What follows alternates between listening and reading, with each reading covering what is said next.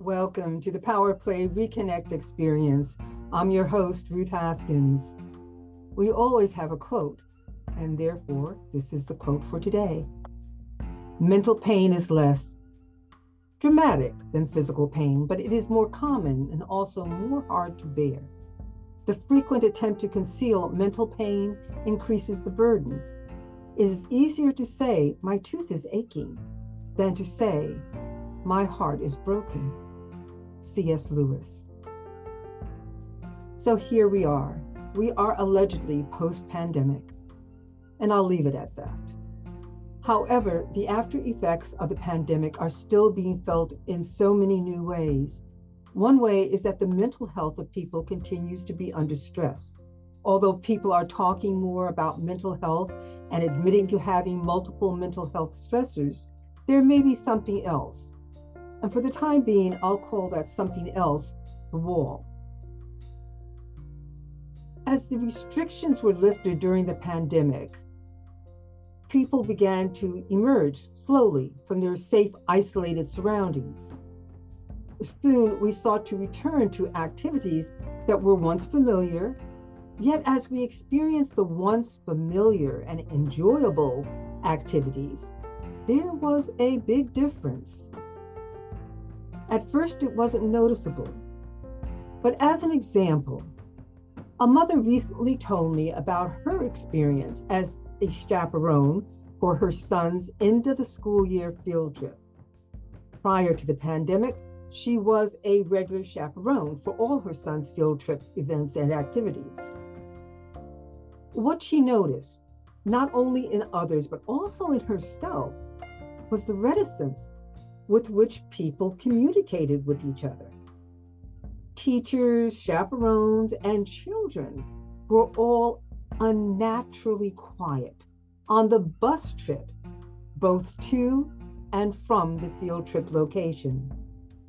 The usual high energy conversation, laughter, and shared excitement were absolutely absent. Although the pandemic restrictions were not enforced, there was a noticeable and touchable distance between everyone. Everyone was polite, was what she said, but it was as if the pandemic has created an invisible and impenetrable wall between and among us.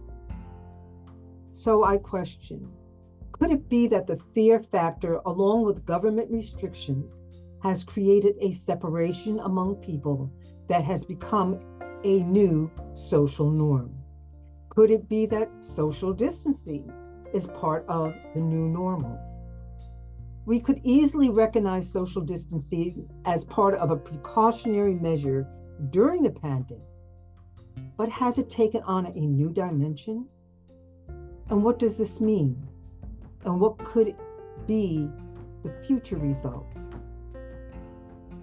Whenever humans separate themselves from one another in groups, either by location or mental and social attitudes, it allows for misconceptions and prejudices to surface.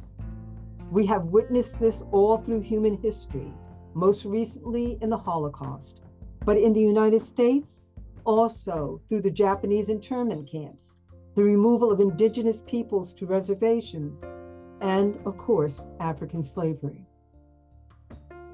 Have we fully recovered emotionally or mentally from those events? And we know the answer is no. So the next question is, will we now work to recover from the effects of the pandemic? Or will the impact of social distancing become a new paradigm of our collective mental, emotional, and social health? Today, it's more than just a thought. It's a concern. This is Ruth, and this is the Power Play Reconnect experience. Thank you for listening.